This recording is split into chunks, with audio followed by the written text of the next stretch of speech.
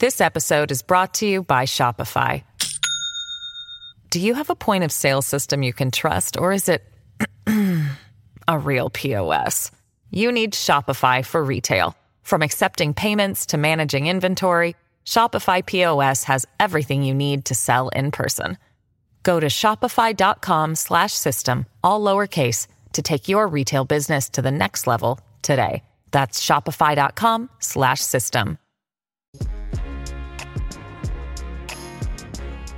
Welcome to San Francisco City Insider, the San Francisco Chronicle podcast on the people and politics making headlines in the city by the bay. I'm Chronicle columnist Heather Knight, and I'm here today with Shannon Izinga, Executive Director of the Gubbio Project. It allows homeless people to sleep during the day in city churches. We're talking today about the city's homeless crisis, why sleep is such a big issue for people living on the streets, and what you can do to help. Shannon Izinga, welcome to the podcast. Thank you. It's good to see you. So for people who don't know what the Gubbio Project is, can you give a brief description and a history of this amazing project that exists in San Francisco that a lot of people don't know about? Absolutely, yeah. We are sort of a well-kept secret, for better or worse. So the Gubbio Project's mission is to be in community with and to provide safe, sacred sanctuary and compassionate respite to our unhoused neighbors. We work in partnership with St. Boniface Catholic Church in the Tenderloin and St. John the Evangelist in the Mission. And every day we open the doors of the sanctuary for approximately 320 of our homeless neighbors to come in and take part in what we call sacred sleep. Most folks living on the street, I would say all, are not getting any kind of quality sleep. And we all know that chronic sleep deprivation leads to all kinds of health conditions and mental health conditions. So Gubbio, we're meeting a really important need.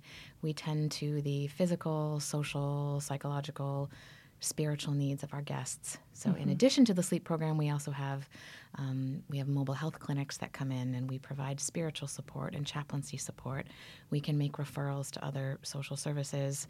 We hand out supplies. That's a really big piece of what we do in this time of year. That's very much needed. Blankets, ponchos, socks, toiletries.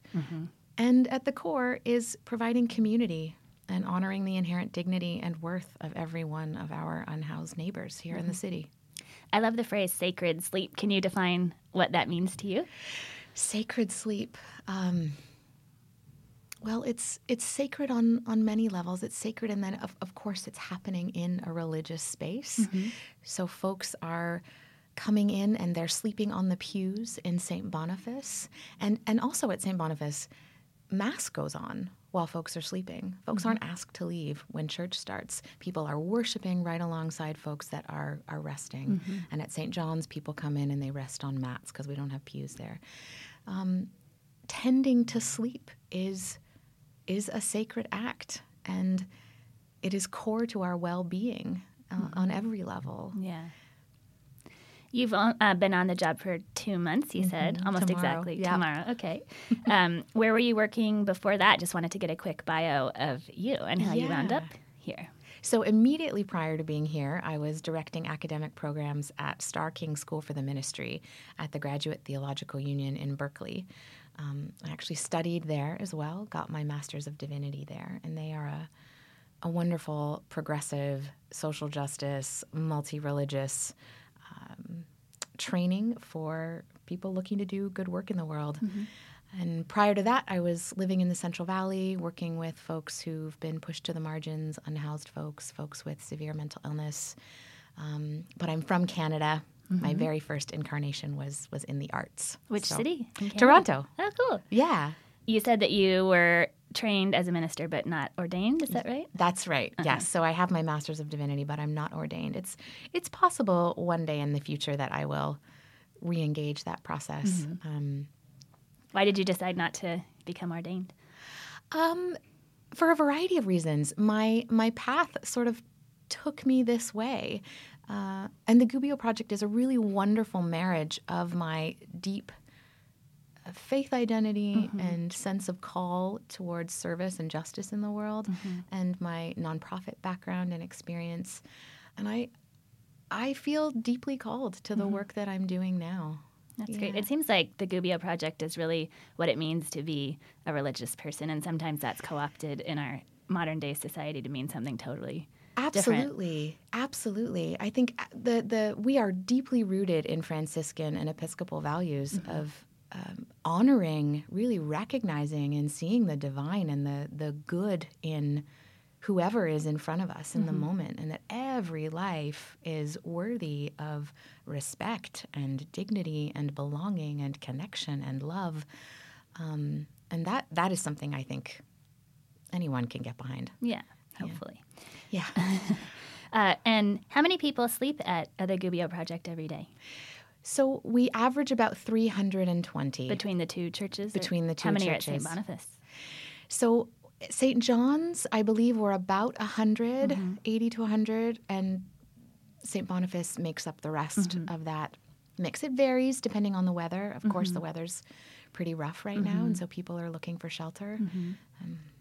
And how long are they allowed to stay inside? Yeah, so we open our doors at 6 a.m. at both sites. We close at 2 p.m. at St. Boniface and 12 at St. John's.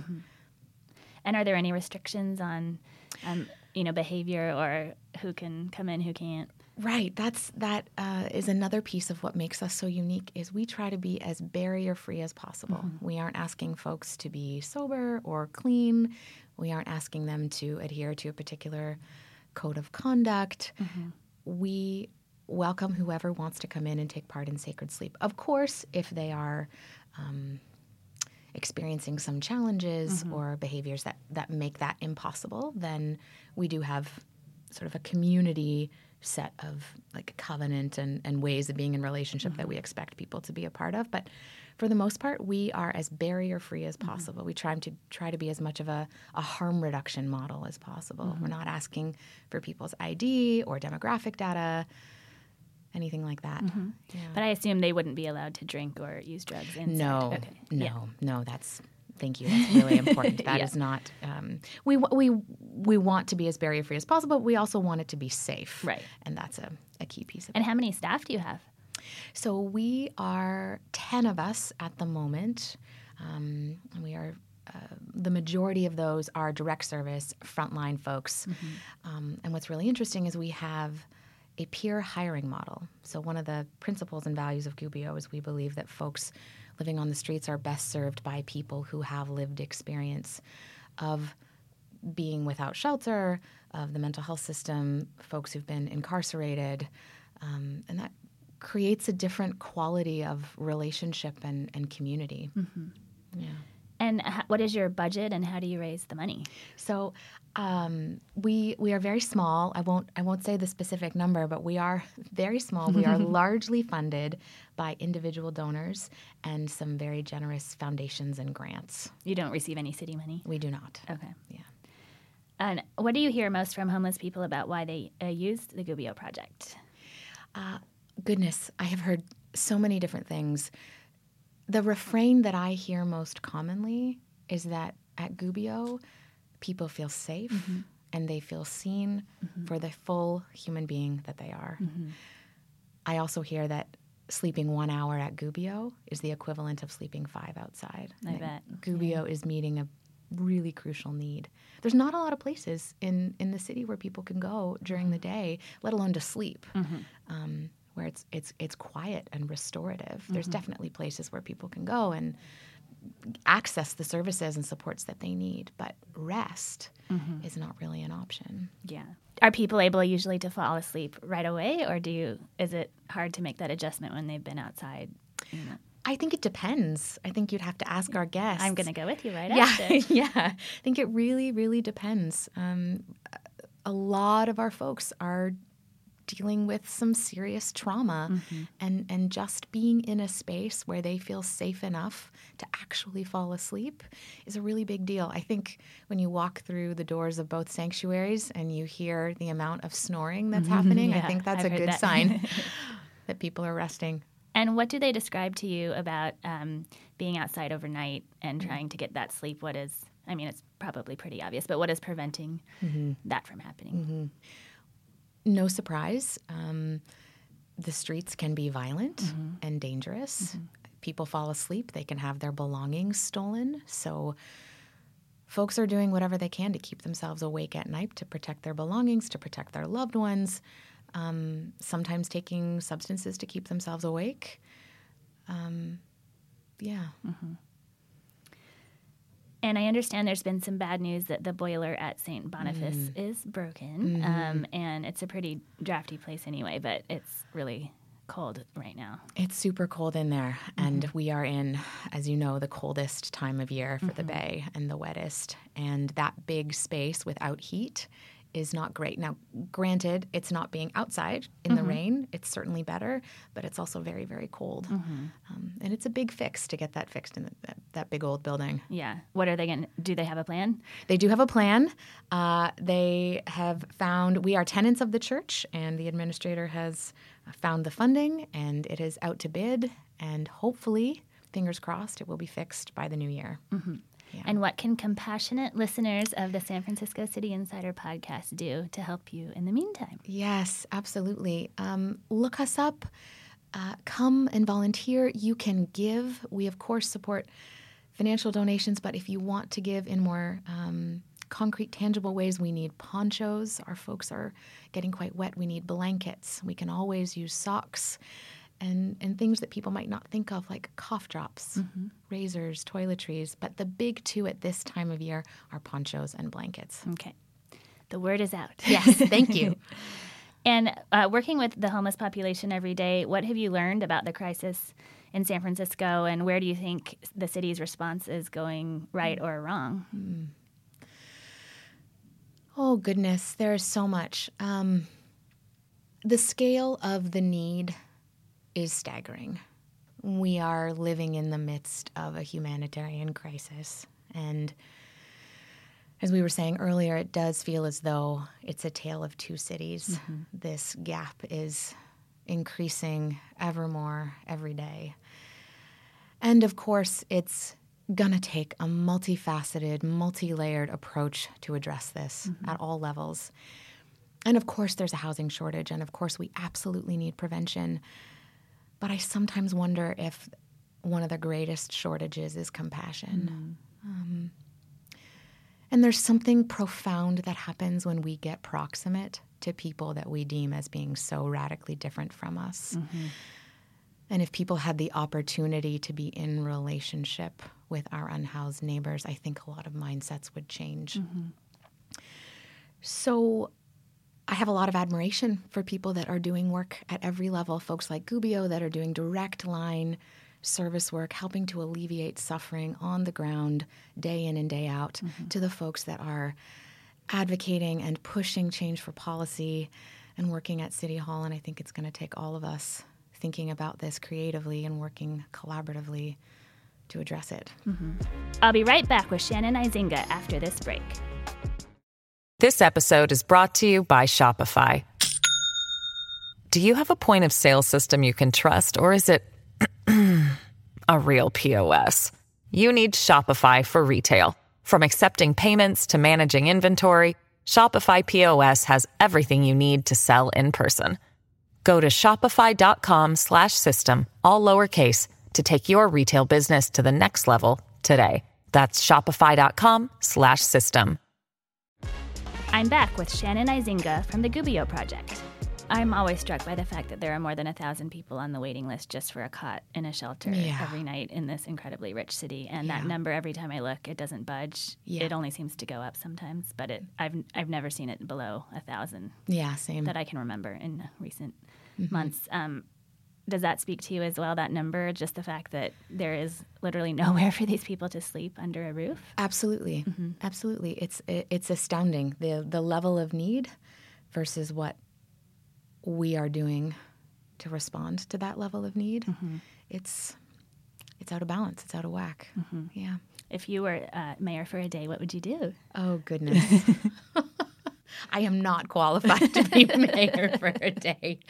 Oh, my goodness. I don't know what I would do. That is a really wonderful question. I would do whatever I could to help increase compassion, get people into relationship with one another in different ways. Yeah, that's a very unsatisfying answer. No, that's okay. Yeah. I put you on the spot. We had a big story in today's Chronicle about a sweep yesterday on an alley called Willow in the Tenderloin, and 40 people were moved off the streets along with their belongings, and a lot of them were not offered, according to them, a place to sleep. What do you think of that, tension that City Hall is struggling with between wanting to resolve these huge encampments that some people are really bothered by seeing or having to, get around as they make their way through the city versus the fact that there aren't enough places for the people living in the encampments to go? Right.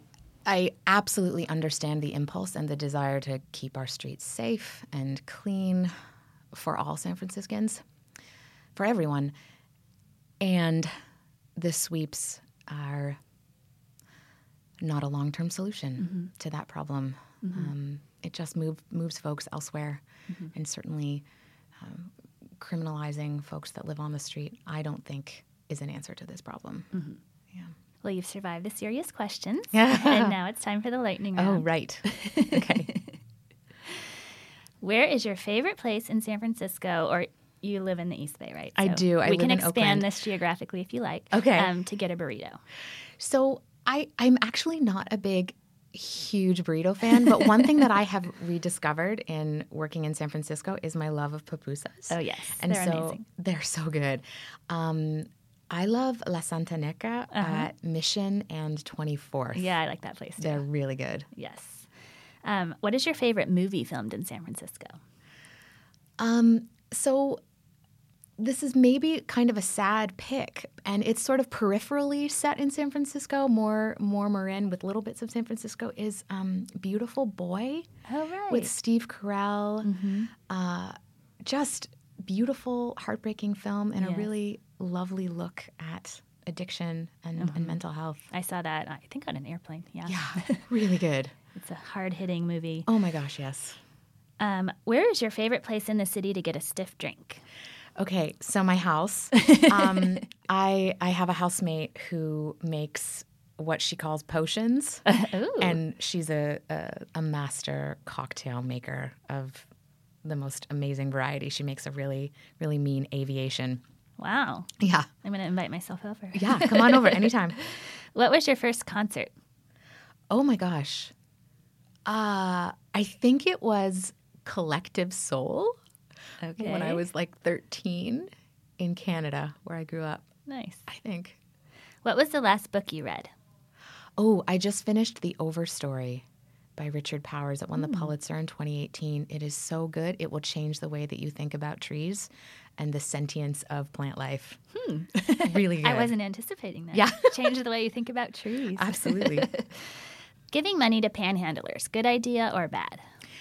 I think it's a personal choice. I think it really depends. I usually do not give money to panhandlers. I make a very intentional choice about where my donation dollars are going to go to the organizations that I really believe in and support, that are looking to make real substantial changes to people's lived experience. What is one thing average San Franciscans can do to help address the homeless crisis? Right. First thing, educate yourself. Your work, Heather, is great in the Chronicle. It's a really easy way in for people. And there's a lot of other great resources where people can educate themselves about what is actually happening with our unhoused guests on the streets. Also, volunteer.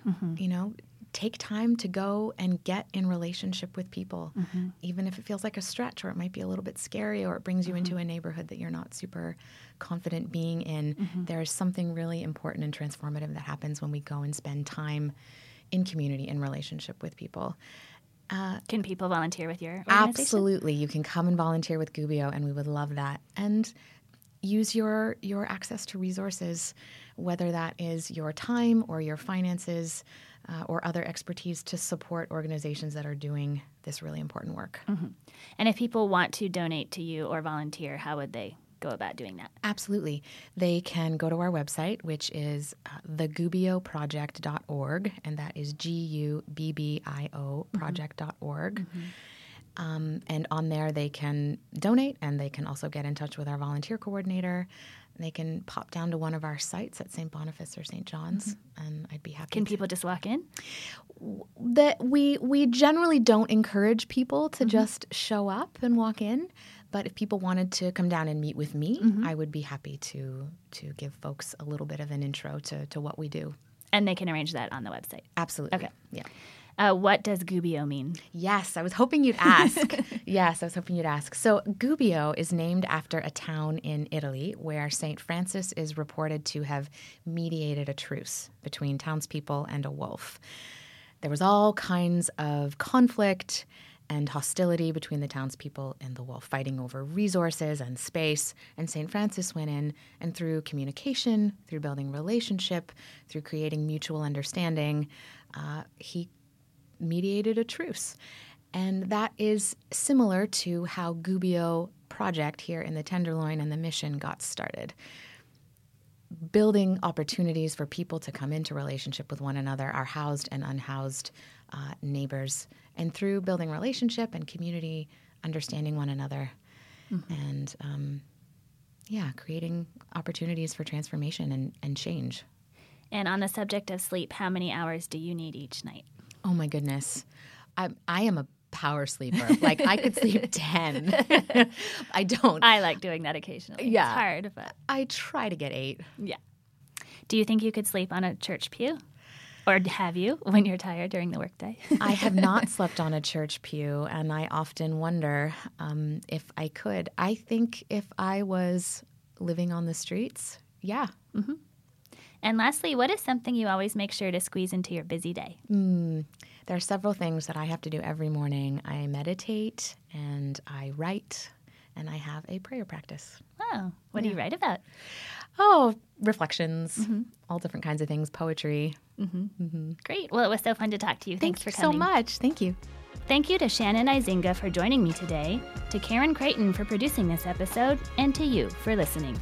San Francisco City Insider is part of the San Francisco Chronicle podcast network. Audrey Cooper is the editor-in-chief. If you like this show, please subscribe and give us a quick review wherever you get your podcasts. Support San Francisco City Insider and a lot of great journalism with a print or digital subscription to the San Francisco Chronicle. Find out more at sfchronicle.com/subscribe.